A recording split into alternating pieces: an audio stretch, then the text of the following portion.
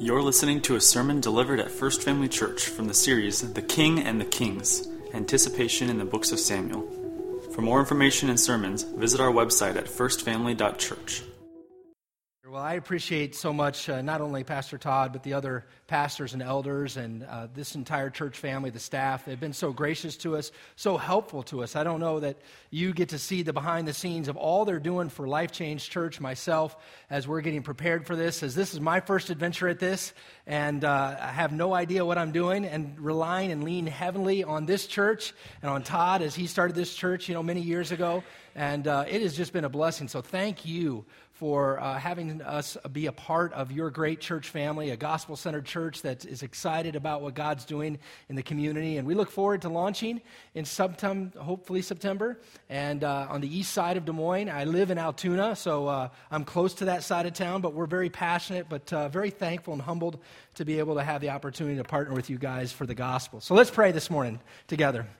Heavenly Father, we just thank you for your goodness to us and for the opportunity we have to come and hear from you, God. That's ultimately what we want, is to hear from you. And so as we read your word, God, I pray that we would let it sink into our hearts, God, and not just be hearers, but doers of the word as well. And so we thank you for the opportunity and the privileges for you to be here with us and for the Holy Spirit to speak to our hearts. And it's in Jesus' mighty name we pray. Amen.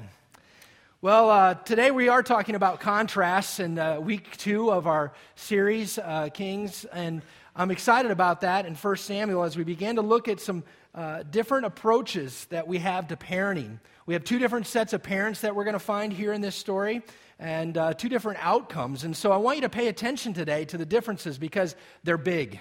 They're huge. They have giant implications in your life and the life of our families. Before we dive into this week and the story of this week, I kind of want to review. Maybe you weren't here last week, but I want to kind of review a little bit about the story. Obviously, last week we heard about the 3 main characters, which was Hannah and Samuel and Eli. They're the 3 main characters. And this week we're introduced to Eli's sons, Hophni and Phinehas, okay? So that's not to be confused with Phineas and Ferb. I know many of you have heard of Phineas and Ferb before or watched it before. My sons watched it as they were growing up. But Hophni and Phinehas, and I'm just going to call them H&P most of the day. Is that all right? So you know that when you hear H&P, it's not a clothing store. It's Hophni and Phinehas. And I just wanted to make it a little easier for us as we dive into the scriptures. But we're going to see some stark contrasts. So we see this family, Elkanah and Hannah, who desire to place God first in their life.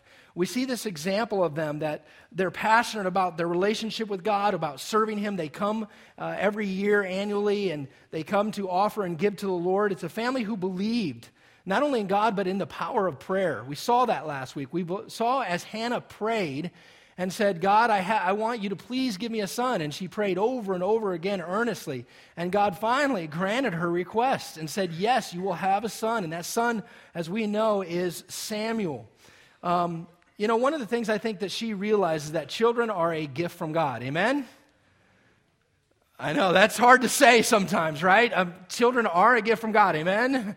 I know, it doesn't always feel that way. Trust me, okay? I have 4 boys and another boy, 5 boys technically living with me. 3 of them teenagers right now.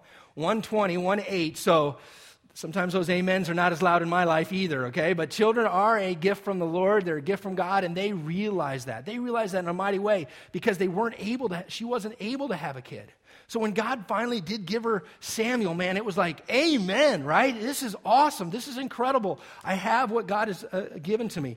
And little did she know that God's answer was not just an answer to her prayer for herself or Elkanah, but God's answer was to the nation of Israel. I mean, she didn't even probably realize, man, when you're praying for your kids, when you're asking and you're giving them over to the Lord, you don't realize it's not just for you and your family. It's for the community. And who knows the world that God is going to use your children, our children, for the glory of Himself. Isn't that awesome to know that God can do that and that God does do that? And He's going to use Samuel in a powerful way in the nation of Israel. So it's very exciting. Our job, our calling as parents, is to raise them and then release them. That's hard to do, isn't it? Moms, is that hard to do, to think about? We have a 19-year-old. He graduated last year and still at home for now. He's going to DMAC. He decided that's a better pathway for now for him, and so he hasn't left yet, but we've seen many leave before, and that's a hard prospect, isn't it? When you have to let them go, when you have to actually release them. But that's what we're called to do as followers of Christ, is release them. How many of you have ever made a promise before? Raise your hand if you've made a promise. How many of you have made a promise with God that, God, if you'll just do this, please, I really need this job, I need a raise, I need this, I want this. If you do this, I promise I'll be in church next week, right? Cub fans, you know what that is, right? That's why you're here this year, right? 108 years you've been praying and saying, I'll be in church, God, if you just help them win a championship, right? I actually saw in Altoona, we were driving, and I saw a church sign that said that exact thing. It said, the Cubs have won, we'll see you on Sunday. So that's a true statement, right? I mean, we make these commitments, these vows to God, and we say, hey, if you'll do this. To me, verse 11, I want us to begin backwards and just look at last week what Todd had to say, because I think this verse is so powerful. It said this, verse 11, it says, then Elkanah went home to Ramah, and the boy was ministering to the Lord in the presence of Eli, the priest. Moms, I couldn't imagine this. But I can't imagine that Hannah, as she leaves Samuel, who's probably 3 to 4 years old, and she leaves him. And she says, God, I promised that he was yours. Here he is. I mean, it's one thing to make that vow, isn't it? It's one thing for us to say, God, you know what? These are your children, and we're just caretakers. We're not owners. We're stewards, and we're giving them to you. But literally, she left him. She gave him to the Lord and said, he's going to be raised by Eli, and who else? Here is my son that you gave me. He's yours. Could you imagine the tears, Mom, as you walked away for the first time, a 3-year-old? I mean, you just got through with the terrible 2s, and you're hoping 3s are better, right? It does get better, moms. Don't worry if you're in that stage. It does get better. I liked them, 3s, 4s. It was fun years. But could you imagine? She literally gave him to the Lord and said, this is what God gave me. I'm going to give him back to the Lord. It's truly God. She left him in God's hands. Listen to what Ecclesiastes chapter 5 says about making a vow. Verses 4 and 5, it says this, when you make a vow to God, do not delay in paying it, for he has no pleasure in fools. Pay what you vow. It's better that you should not vow than that you should vow and not pay. Let not your mouth lead you into sin. Do not say before the messenger that was a mistake. Why should God be angry, or your voice, and destroy the work of your hands? The bottom line is God says, hey, when you make that vow, when you commit yourself to the Lord, when you give your children over to the Lord, you truly are turning them over. You're saying, God, please, this is yours. I'm entrusting them to you. I'm giving myself to you. Allstate says what? You're in good hands, right? I mean, that guy's got that great voice, doesn't he? You're in good hands. God, you're in the best hands, amen? When we give our children to the Lord and truly say, God, they're yours, when we realize we're not the owners, but we're just stewards, when we give them over to the Lord, man, God, they're in the best hands that they could possibly be. You never lose in giving over to God, yourself or your kids. You never lose. It's a win-win for both of you. And you know what's interesting about verse 11? It didn't say, and Hannah was promised more children. Do you realize she dropped off her only child and said, here, God, even though I'm not promised another one, this one's yours. What faith, right? I mean, Hannah starts off with faith and faithfulness to honor the Lord. What honor to the Lord that Hannah had. What a beautiful picture. And what I want you to see is there's going to be a comparison here. Because we're going to see that it didn't look that way for H&P. It didn't look like that for H&P and Eli. It's a totally different picture and scenario. So this whole morning, I want you to be a comparison and looking back and forth at what does a godly, faithful life and mom and family look like versus an ungodly, unfaithful, unhonoring family look like. God's no is always to a greater yes. And although she had given over her son to the Lord, he had something greater for her. How many of you had a nickname growing up? Anybody have nicknames growing up? I had several nicknames. I don't know if you can guess any of them. It's okay, you can guess, right? Carrot Top was obviously one of them, okay? My hair was a little more orange and unmanaged. My mom, I don't know, she just let it grow and never cut it. It was terrible, and so I was Carrot Top. I was also Freckle Face, okay? I had freckles, obviously. My grandma, however, made it good for me. She told me they were angel kisses, so I'm obviously loved a lot more than you guys. Don't be jealous. Don't be jealous. I was freckle face. I was howdy doody for those of you way back. Yeah, I knew some of you would get that. There's no need to clap, Trapper, but and then Opie, of course. Those of you who know Opie Taylor.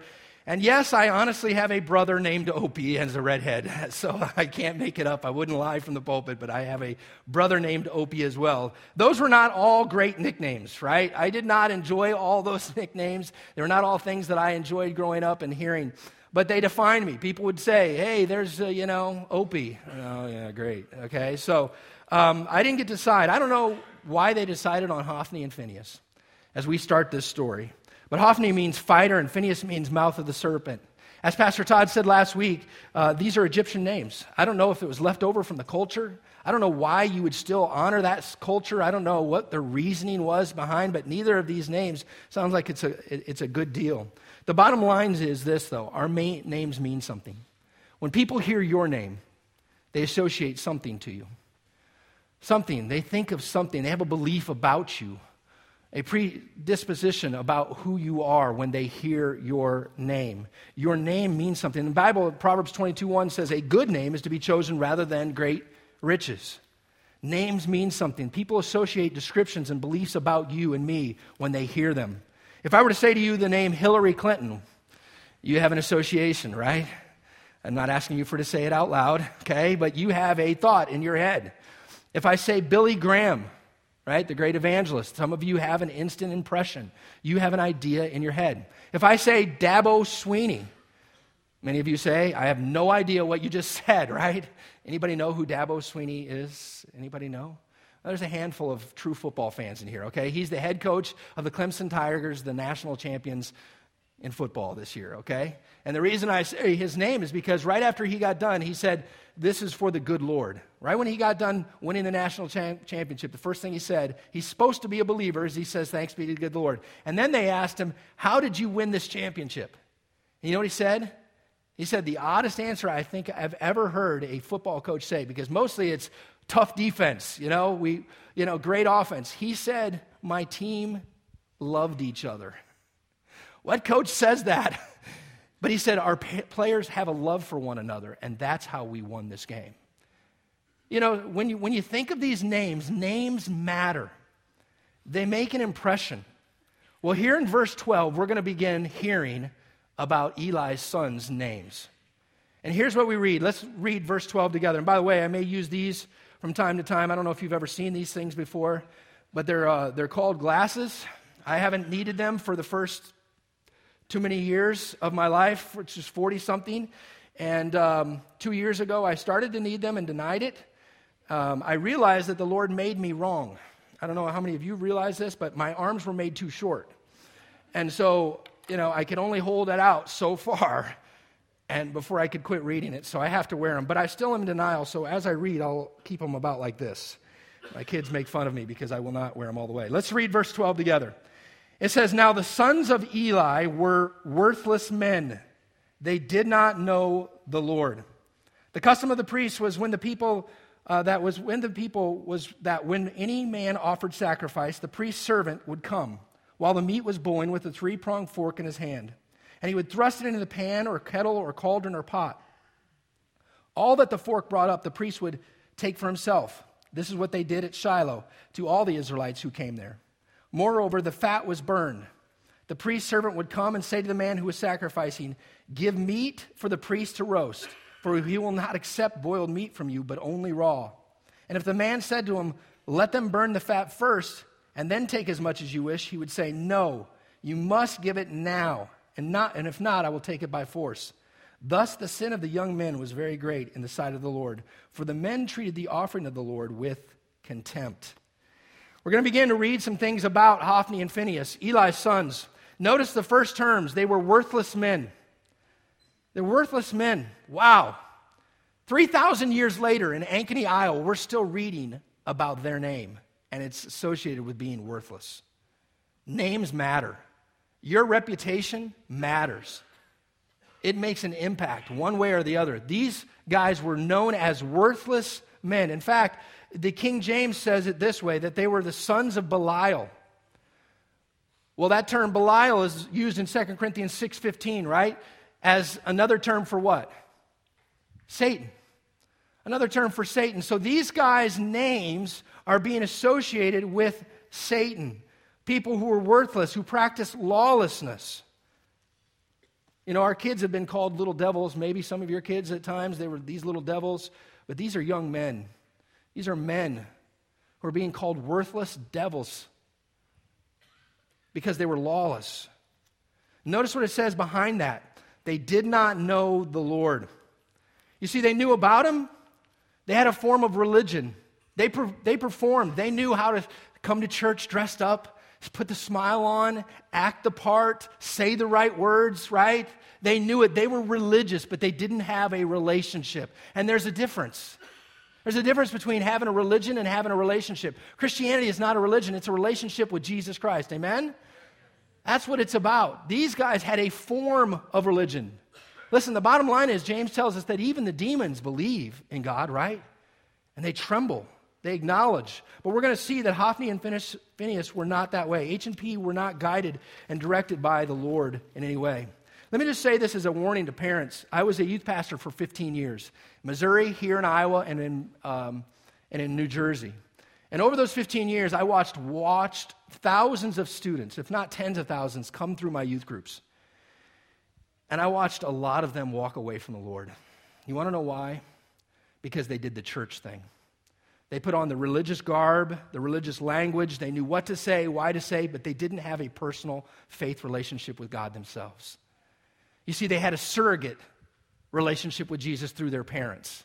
It was their parents that pushed them to go. It was their parents that made them do things. It was their parents that made them. Rather than it be a life-transforming, changing relationship that they personally had with their Creator. Amen? That's what they need. That's what they need. You need to be fostering that. You need to be praying, as Hannah did, that they will have a personal relationship with God. One in which they desire to be obedient. One in which they desire to walk with God all the days of their lives. Many walk away because they never really had the walk in the first place. I have 4 sons. When they were little, our last name is Christensen. So a couple of them, 2 of them, I think, in their time when they were very little, would be asked, well, are you a Christian? And they would say, yes, it's in my name. They thought because it was in their name that they were Christian. You know, I don't know what H&P were thinking. Maybe they thought because I'm Jewish, I'm good. Because I'm a priest, I'm good and I'm in. But they didn't have that relationship with the Lord. They thought they were covered, they thought they were doing, but they weren't. They weren't walking, they weren't faithful, they weren't committed. They had a bad reputation. You know, a lot of times PKs get bad reputations, don't they? Pastor Todd, I'm sure you've heard that. PKs are pastor kids, okay?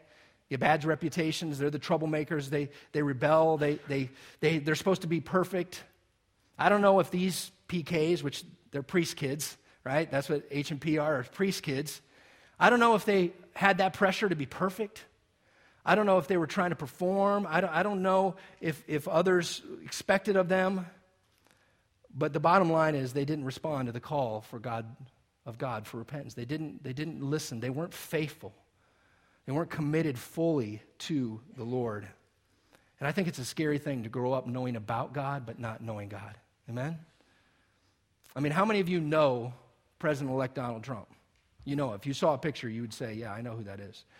But if me and you tried to walk into Trump Tower today or walk into the White House in a week, and we just walked in or we ran through the lawn to get there, right? What would happen? We'd be shot, right? We'd be arrested. Why? Because I don't really know him. But if I was his family member, I get to walk right in because I really know him. And that's the difference. Do we really know the Lord? Do our kids really know? Our prayers as parents need to be for our children to be saved, to truly know and to surrender to the Lord completely. That's what our prayers need to be. You know, maybe today you've relied on being a Christian. Maybe it's a label that you've had. Maybe it was a prayer that you made years ago, but you've never truly surrendered. There's no evidence. There's no fruit. When people hear your name, they don't associate you with Christianity. They don't associate you with Christ. It's something else. Maybe today you need to. Maybe today you need to surrender to God. Maybe today you need to repent and give your life over to Jesus Christ. By the way, just let me give you a side note. Kids are not cookies. So some of you parents are, you're going to pray and you're going to have kids who rebel. You're going to have kids who choose not to walk with Christ or walk away from Christ. It's not like cookies where you put in all the chocolate chip ingredients and out comes the chocolate chip. They have a free will. They have a choice. They have a choice, as Hophni and Phinehas had a choice to be faithful to God, to walk with him, or to reject God and not walk with him. Your children have a choice. Our job is not to be outcome-based. Our job is input-based. What we do is we give them the Lord, right? We walk the walk. We tell them about the Lord. We take them. We do everything we can. But then we truly, as Hannah did, say, they are the Lord's, right? We got to give it to them, and then they have to make a choice to either choose or reject the Lord. Even Jesus, and this should give you some encouragement, Jesus was the perfect teacher, right? And he had one go astray, Judas. So just know that our prayers do matter, but that we're input-based, not output-based. We got to just give them over to the Lord and do our best to raise them to know him by living that life as best we can. Well, as we continue on in this scripture, it's going to talk about the custom of the priests and the sacrifices. How many of you have been to a good steakhouse before, right? How many of you like good steak? Favorite steakhouse? What do we got? If anyone says Perkins, I'm not going to believe you, okay? It can't be Perkins. Anybody? Texas Roadhouse? Anybody like Texas Roadhouse? You get to pick out your filet. How many like filet? That's my favorite piece of meat, my favorite cut. Some sirloin sometimes, but filet is my favorite, right? There's this place called Fogo de Chao. Anybody ever been to a Fogo de Chao? I don't even know if I'm saying it right, but there's one in Philly. I don't know. It was the most incredible experience ever. They just walk around with like giant slabs of meat and cut it off and hand it to you. Like as much as you want. I should have heard an amen from every man in here. Can you believe that? They have a salad bar. I don't even know what it's there for. I don't know why you would want a salad as a man when you've got all you can eat meat, right? Amen. There, thank you. I find somebody agrees with me. Well, as we look at this story, this is what we're going to be talking about, that the people were to bring this offering to the Lord, and the priests were to accept that offering on behalf of them and offer it to the Lord, right? And part of that offering would go back to the people. And part of that offering was for the priest. The priest got a portion of that. In fact, Leviticus tells us which portion they get. They were to get the breast and the right thigh most of the time. And so they had their portion, but there was a portion that was supposed to be given over to the Lord. And I don't know about you, but one of my favorite pieces of meat is brisket. And I loved smoked brisket. I love grilled smoked brisket, and it's some of my favorite, right?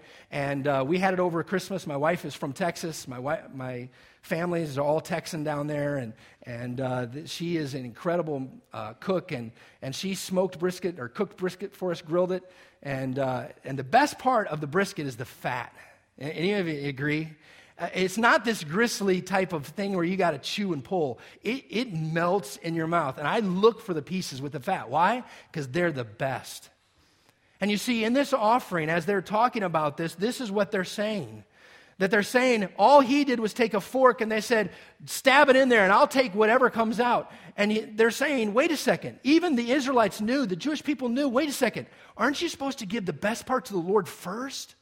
I mean, isn't God supposed to get the best? And isn't he supposed to get the first? And that's the part he was supposed to get. He was supposed to get that fat. It was supposed to be burnt for the Lord, not boiled, but burnt for the Lord as an offering to him. And they're saying, wait, we're supposed to be giving this to God.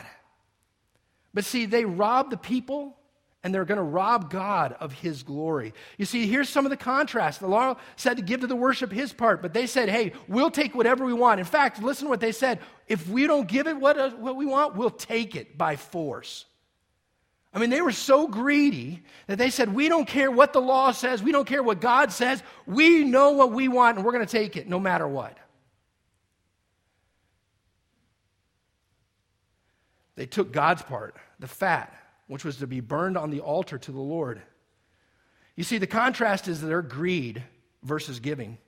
They were to give to the people, they were to give to the Lord. Instead, they gave to themselves.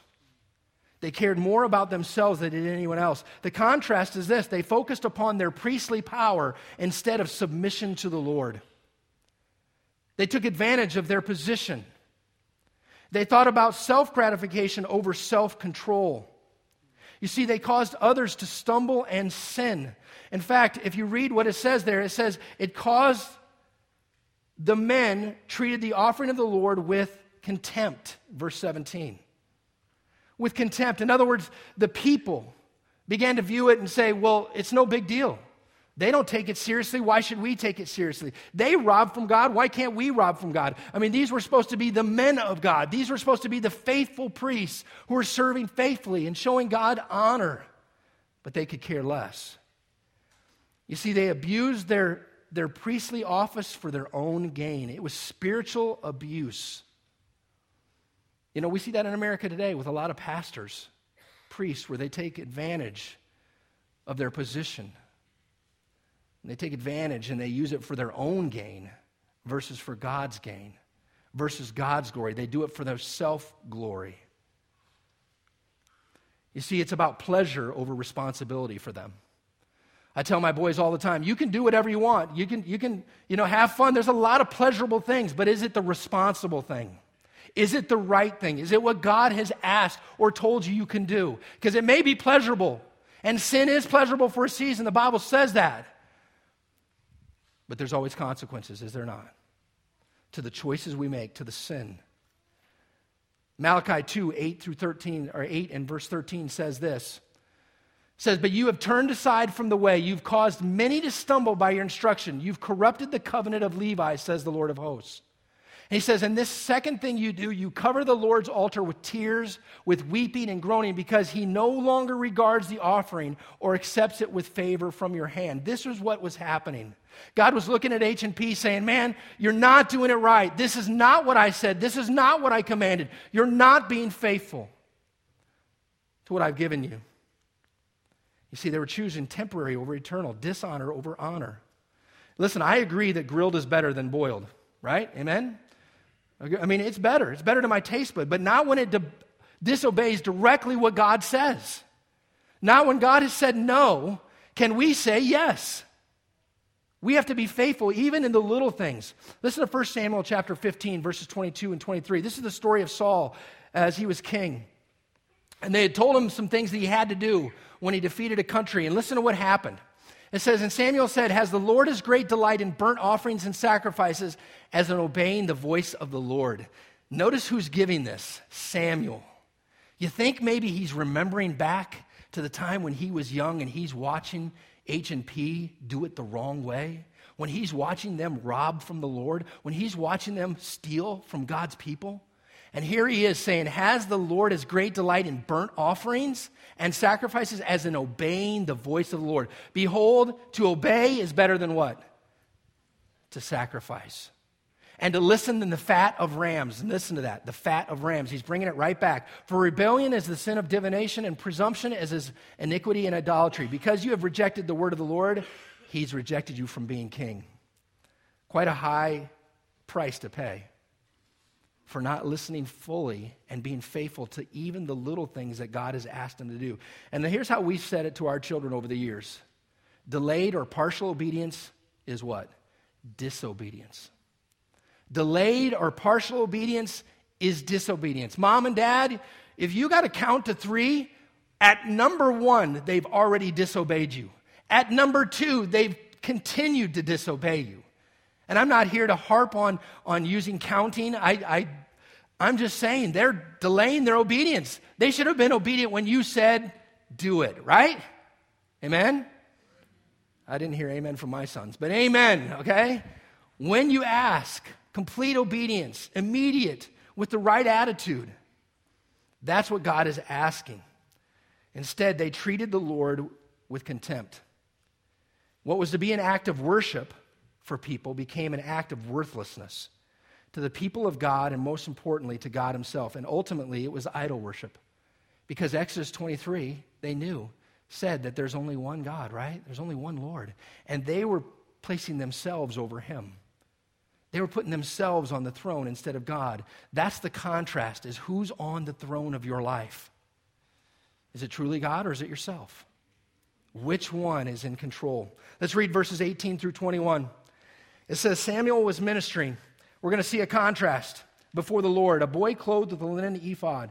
And his mother used to make used to make for him a little robe and take it to him each year when she went up with her husband to offer the yearly sacrifice. Then Eli would bless Elkanah and his wife and say, "May the Lord give you children by this woman for the petition she asked of the Lord," so they would return to their home. Let me stop here and just say one of the contrasts that we're seeing is that Samuel's continued to grow in the Lord. He's continuing to surrender to the Lord and minister. And you know why? Because he has a family that believes in that. A family that's placed God first, children second. That's going to be an important point that we're going to learn here in a second. But they've placed Samuel in God's hands. And they're trusting that. And every year she's bringing him, anticipating the growth in the Lord. She's bringing him this outfit, this priestly outfit that he's wearing as he's continuing to minister and grow. And I love this. Look what God does for her.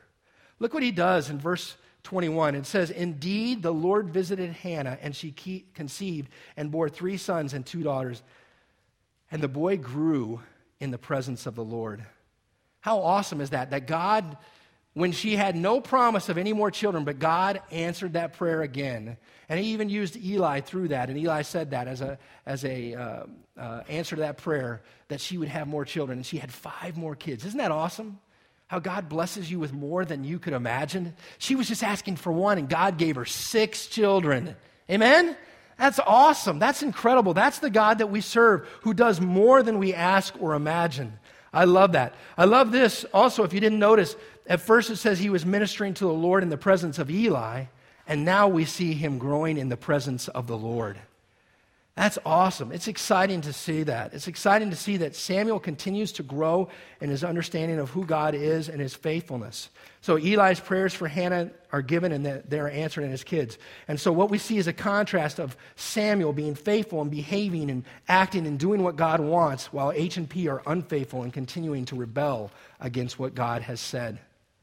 Well, verses 22 through 26, let's read those together as the story continues. We're going to hear rumors and idols about what is going on with these kids. So Eli was very old, it says. And he says he kept hearing all that his sons were doing to all Israel, and how they lay with women who were serving at the entrance to the tent of meeting. And he said to them, "Why do you do such things? For I hear of your evil doings from all the people. No, my sons, it is no good report that I hear the people of the Lord spreading abroad. If someone sins against a man, God will mediate for him. But if someone sins against the Lord, who can intercede for him? But they will not listen to the voice of their father, for it was the will of God, of the Lord, to put them to death." We got a lot packed in here in these verses that we have. I don't know about you, but I don't like to hear rumors of my kids getting in trouble. Do you? Where you hear somebody got in trouble and you're like, "Oh no, is it mine?" The worst part is when it's true, right? When you hear the rumor, yes, little Johnny hit, my kid or bit my kid in their nursery. The rumor's true, right? Have any of you ever had that happen? Because I have. Hear the dreaded biting of the other child. And you hear the rumors and you're like, "I can't believe it, it's true." Well, that's what's happening here. He's heard rumors. Others have talked to Eli. I don't know, possibly others that were in his circle have come to him that cared about him and said, "Hey, Eli, your sons are really not. They're doing a lot of bad things. Not only are they treating the offering with contempt, but they're sleeping with the servants that are there, the ladies that are there to minister, the ladies that have volunteered, to serve the church, that love to come up and want to be faithful to God. And here, your sons are sleeping with them." Either way, listen, there's no escaping that he knew his sons were in sin. And so Eli confronts them, asking them why. He's saying, "Why are you doing this? Why?" And once again, I don't know how long this has been going on, but I imagine some time has gone by. So he's heard these rumors for some time, and he's just now coming to them and approaching them and saying, "Why are you doing this? It's not a good report I hear from the people." You see, it's not only that he was choosing filet over fellowship, but now he's choosing intercourse over intercession.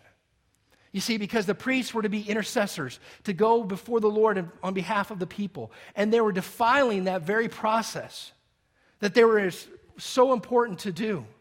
You see, they weren't listening to what God had said. Exodus 20:14 had said, "Don't commit adultery," right? I mean, I believe that at this time they could have been married. They were young men. We find in just a chapter back at chapter 4 that his wife is going to die. And so these could be married men who are there, and they're doing these kind of things. Listen to what 1 Thessalonians chapter 4. This is one of the verses I used to use with students all the time because I wanted them to understand what God's plan for them. Listen to this. For this is the plan or will of God, your sanctification. In other words, your holiness, your purity, that you should abstain or say no from sexual immorality. That each of you should know how to control his body in holiness and in honor, not in passion of lust, like the Gentiles, listen, who do not even know God. He says that no one transgress and wrong his brother in this matter, because the Lord is the avenger in all these things, as we told you beforehand and solemnly warned you. He says, for God has not called us for impurity, but in holiness. Therefore, whoever disregards this, disregards not man, but God, who gives his Holy Spirit to you. You see, they understood that it was wrong what they were doing. Sleeping with these ladies who were dedicated to God's service was wrong. And I don't know if it's because he's old. It says he was very old. I don't know if he was slow to perceive or he was just apathetic to his son's sins. But either way, he didn't do anything. You see, that place became a place where sin was confessed. It was supposed to be a place where sin was confessed. Instead, it became a place where sin was committed. And it shouldn't have been that way. Eli realizes that this gross sin is ultimately against the Lord. It's against Yahweh.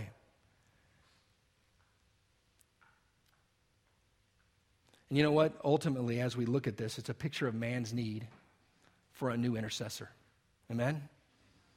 It realizes that these were unfaithful priests, that they were not going to get the job done. And this is going to usher in the beginning of us looking for a faithful priest, somebody who would stand before God for us, for our sins, and that was going to be Jesus. Amen? How exciting. It's a picture of man's need for a mediator between him and God, ultimately going to be Jesus. I think in verse 25 is one of the saddest verses of all Scripture where it says, but they would not listen to the voice of their Father. They would not listen to the voice of truth. You know, 3 John 4 says this, I have no greater joy than to hear that my children walk in truth. Isn't that what we want for our kids? But they had an outright rebellion against their father and ultimately against God. He asked them to stop sinning, and they basically look at him and say, no. No. You know what? Here's the deal. Eli ultimately had the authority to remove them, but he didn't. He had the right to go to them and say, hey, listen, this is not right what you're doing, and I'm going to remove you from this position until you repent from this, but he did not. He just gave them a verbal warning. Don't do that. That's not right. You shouldn't do that. He didn't discipline his children the way he should have. He didn't act according to the sin that they had committed. So verse 25 says this. Listen, if you don't want to handle and deal with your children, you don't want to deal, I will deal with them. Listen to what he does when you don't deal with your sin. It says, for this is the will of the Lord to put them to death. Another version says this, the Lord was already planning to put them to death. You see, they had hardened their hearts. They rejected the gift of grace, the forgiveness of God. They were in willful rebellion. They were wicked and they didn't care.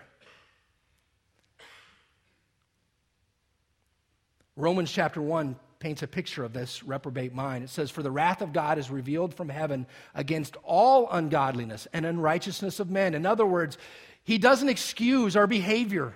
He doesn't excuse unfaithfulness no matter who we are. It says, who by their unrighteousness suppress the truth. In other words, say, I don't care. I don't want to hear the truth, man. Quit telling me it. I'm over it. I'm going to do what I want. So listen what happens. For what can be known about God is plain to them because God has shown it to them. For although they knew God, they did not honor him as God or give thanks to him, but they became futile in their thinking and their foolish hearts were darkened. Therefore, God gave them up. Listen to this. God gave them up to the lusts of their heart. He said, this is what you want? You want unforgiveness? You just want to live in your pleasure? You want to do whatever you want? Here it is. They wasted away the days of grace. They were in a position of God's grace, His love, His favor. They were serving. They were the priests, and they wasted away those days of grace. In fact, they didn't waste them away. They sinned away those days of grace. And He turned them over to a reprobate mind, which rejects the truth. You see, maybe they said to themselves, well, I'll come back later. Well, after I'm done having fun, when I'm done sinning, when I'm done, then I'll come back to you, God. No, that's not your choice. It's not your option to say, I'll come, God, whenever I want, and I'll forgive myself. No. God, when He's knocking on that door, you better open. Because He said, today is the day of salvation. How many here are promised tomorrow? Not one of you. Not me. God says it's today. It's not tomorrow I'm going to be faithful. Tomorrow I'll honor you, God. After I'm done having my fun, God, it's now. I'm going to live for God now. I'm going to be faithful to God's call now, not just in the future. God is in control of that in His sovereignty. You know, God is not just a God of grace or forgiveness, but a God of justice. God cannot overlook the sinfulness of mankind. In fact, by announcing judgment on sin and exposing it, He protects the people of God from being overcome by sin. That's how He protects you. By helping you see there's consequences. And by the way, you don't get to pick them. You can sin. I used to say this to teenagers all I want because I wanted them to get this picture. Sin all you want.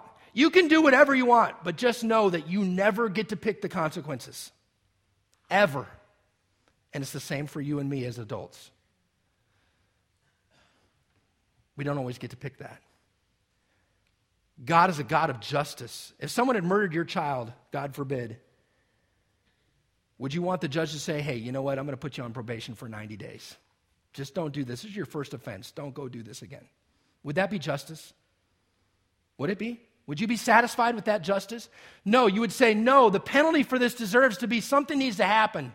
This guy needs to be locked up forever or to his life take. Something needs to happen. I need a better justice system than that. Listen to Deuteronomy 32:4 says this, the rock, His work is perfect. All His ways are justice, a God of faithfulness and without iniquity. Just and upright is He.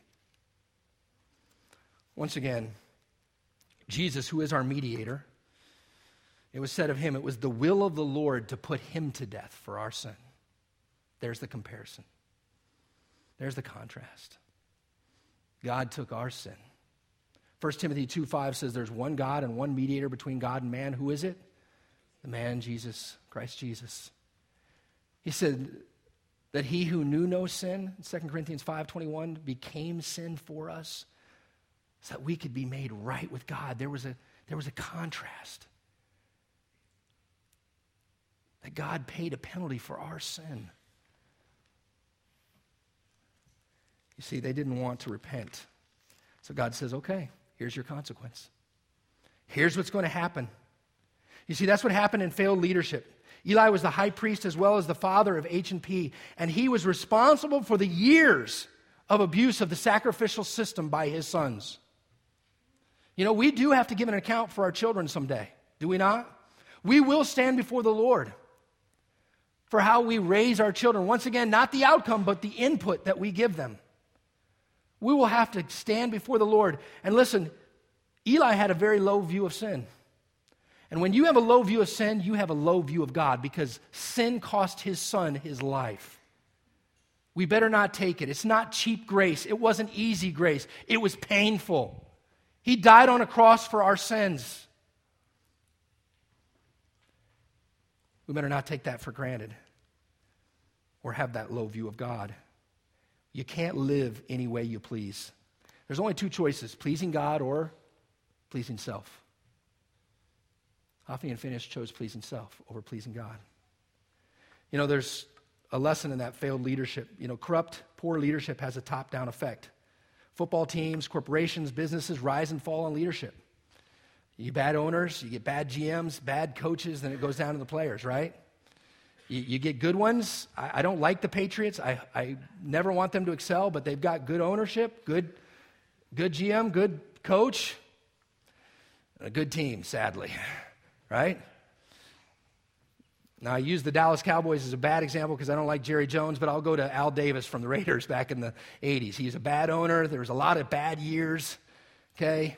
Falls down to the team. I was the Barnstormers coach Barnstormers chaplain the last 3 years, and I can tell you, I'm not going to announce who, but man, there was some bad leadership.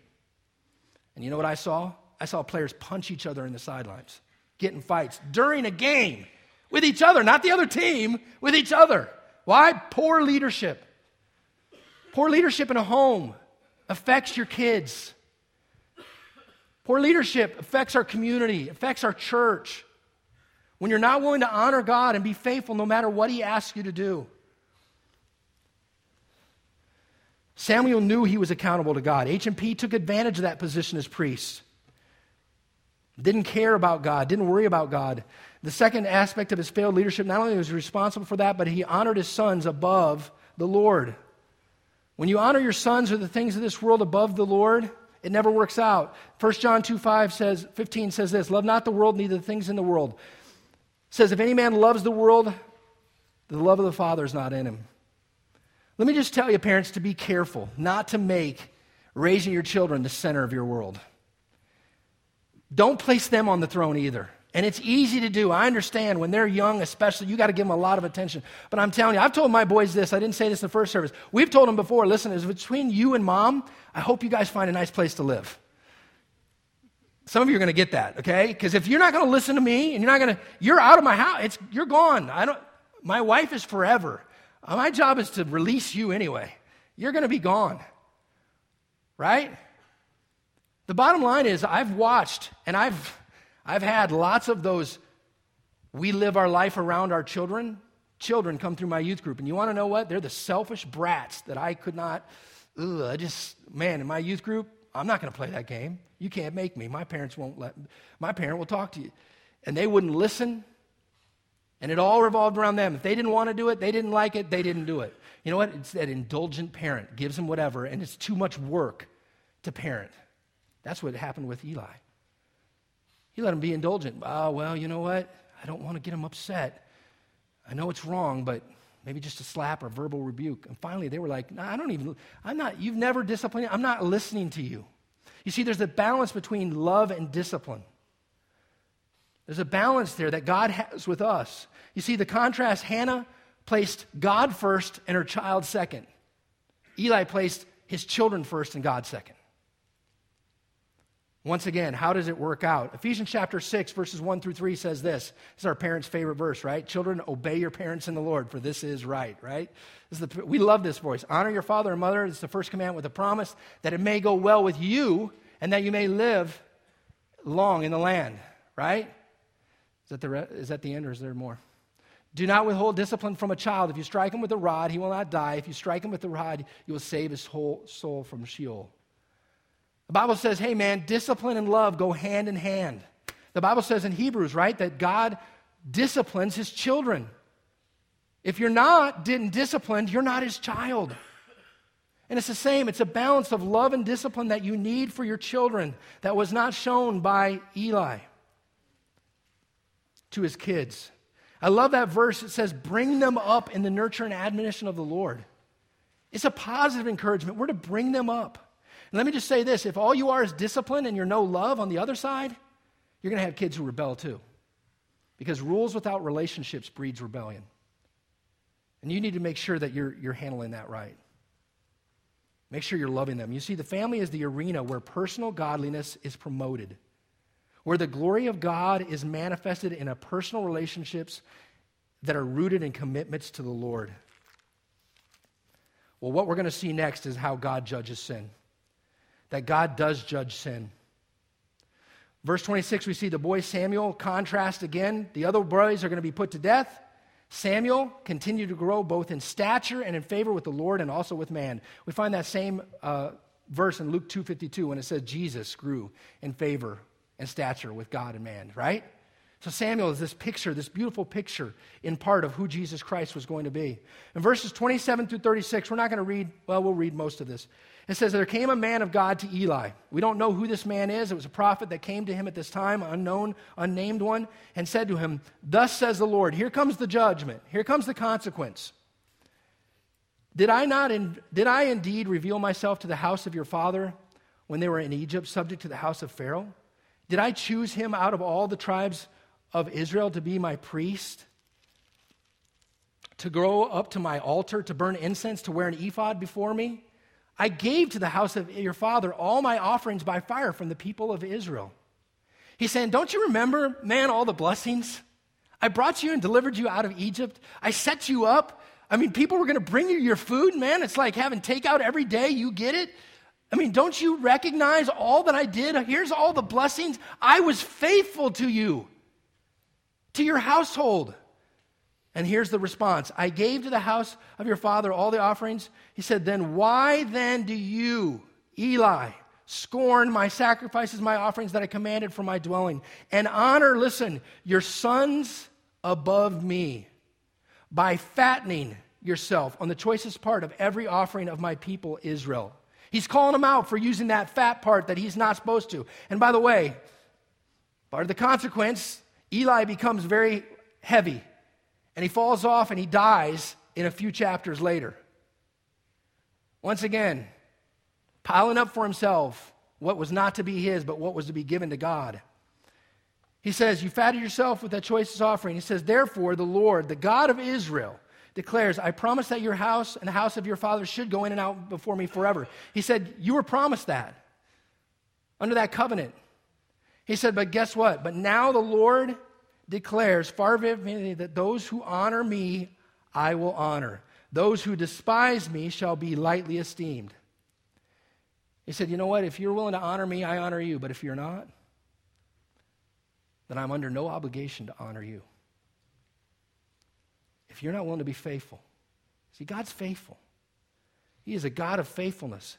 He said, so here's the judgment. Behold, the days are coming when I will cut off your strength and the strength of your father's house, so that there will not be an old man in your house, which was a sign of strength, to have an older man. Everyone was going to die in their youth in his family from now on. He says, then in distress you will look with an envious eye on all the prosperity that shall be bestowed upon Israel. And there shall be not an old man in your house forever. The only one of whom I shall not cut off from my altar shall be spared to weep his eyes out, to grieve his heart, and the descendants of your house shall die by the sword of men.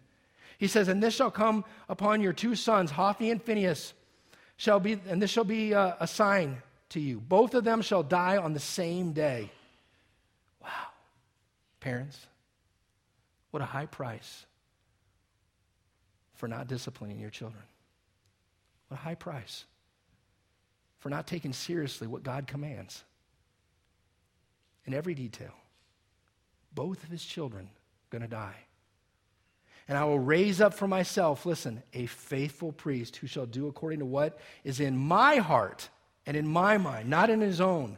And I will build him a sure house. He shall go in and out before me, I'm my anointed forever. And everyone who is left in your house shall come to implore for a piece of silver or a loaf of bread. In other words, remember how they got fat off the beautiful fat part of the offering? Now you're all going to beg for food. Whew. Consequences of our sins sometimes. Somebody once said this: sin takes you farther than you want to go, costs you more than you want to pay, and keeps you longer than you want to stay. Sin has a high price, as it did here for him. And it says, please put me in one of the priest's places that I may enter. And you know, obviously the partial fulfillment of that faithful priest was Samuel. He was the priest prophet. And then if you go 130 years later, Solomon, as he removes Abiathar from the priesthood and replaces him with Zadok. Zadok is a partial replacement of that faithful priest, but ultimately, who's that faithful priest going to be? Jesus. He's going to be the mediator between God and man. Listen to these awesome verses as we end this. It says, Hebrews 3, 1 and 2 says, therefore, holy brothers, you who shared a heavenly calling, consider Jesus, the apostle and high priest of our confession. Listen, who was faithful to him who appointed him, just as Moses also was faithful in all of God's house. He says, for it was indeed fitting that we should have such a high priest, holy, innocent, unstained, separated from sinners, and exalted above the heaven. He has no need, like those high priests, to offer sacrifices daily, first for his own sins and then for the sin or those of the people, since he did this once for all when he offered up himself. Amen? Greatest contrast is when he exchanged his grace for our sin, amen? His blood for ours. Man, what an awesome thing. Ultimately, Jesus. Let me just say, men, by the way, as we look at this story, there's a lot here about men leading the home and how important it is that we lead our homes well, that we're following after God with all of our heart, that we're doing the little things that we need to, that are necessary, that God calls us to do, that we're watching what we look at, what we value, that we respect our wives, that we treat others and our wives with respect, how we value God, His Word, His church. It matters, and our kids are watching. Well, I don't leave a lot of time for chapter 3, but chapter 3 is also my reading for today. We're not going to read chapter 3. I'm just going to summarize some of it. I'll read the first verse here. It says, "Now the boy Samuel was ministering to the Lord in the presence of Eli. And the word of the Lord was rare in those days. There was no frequent vision." You want to know why? God said, sometimes starvation may not come from an absence of food, but a lack of appetite. You know? And the bottom line is that the word of God was rare. The people were unfaithful. The priests were unfaithful. And God was waiting for a faithful priest to come in and bring strong word. And that's what he's going to do through the prayers of Hannah and her son, Samuel. And what we're going to see is that 3 times God calls to Samuel in this story. And each time he runs to Eli and I don't know if you've ever been woke up in the middle of the night, parents. I have, by my kids, and I'm all confused and dazed. And sometimes we say things that the kids go, "Why did you say that?" And I'm like, "I don't even know you woke me up. I don't remember that," right? But he recognizes that, hey, listen, wait a second. The Lord must be speaking to Samuel. And you know what else Eli's probably realizing? I'm being replaced. Because my lack of faithfulness, my lack of honoring God, my lack of disciplining my children, God is replacing me. And Samuel is that replacement. He's about 12 probably at this time. And right in the middle of that story, I think it's verse 13, is where he says, at first it says he didn't know the Lord, but he turned. He responded to the call of God on the 4th time. He said, next time you hear this, go back and say, "Yes, Lord, speak." And Samuel listens to the call of God and is faithful to that call. And ultimately, isn't that what we want for our children, right? Amen? And what God wants for each of us is to respond to that call. And I love how patient God is. It took 4 times.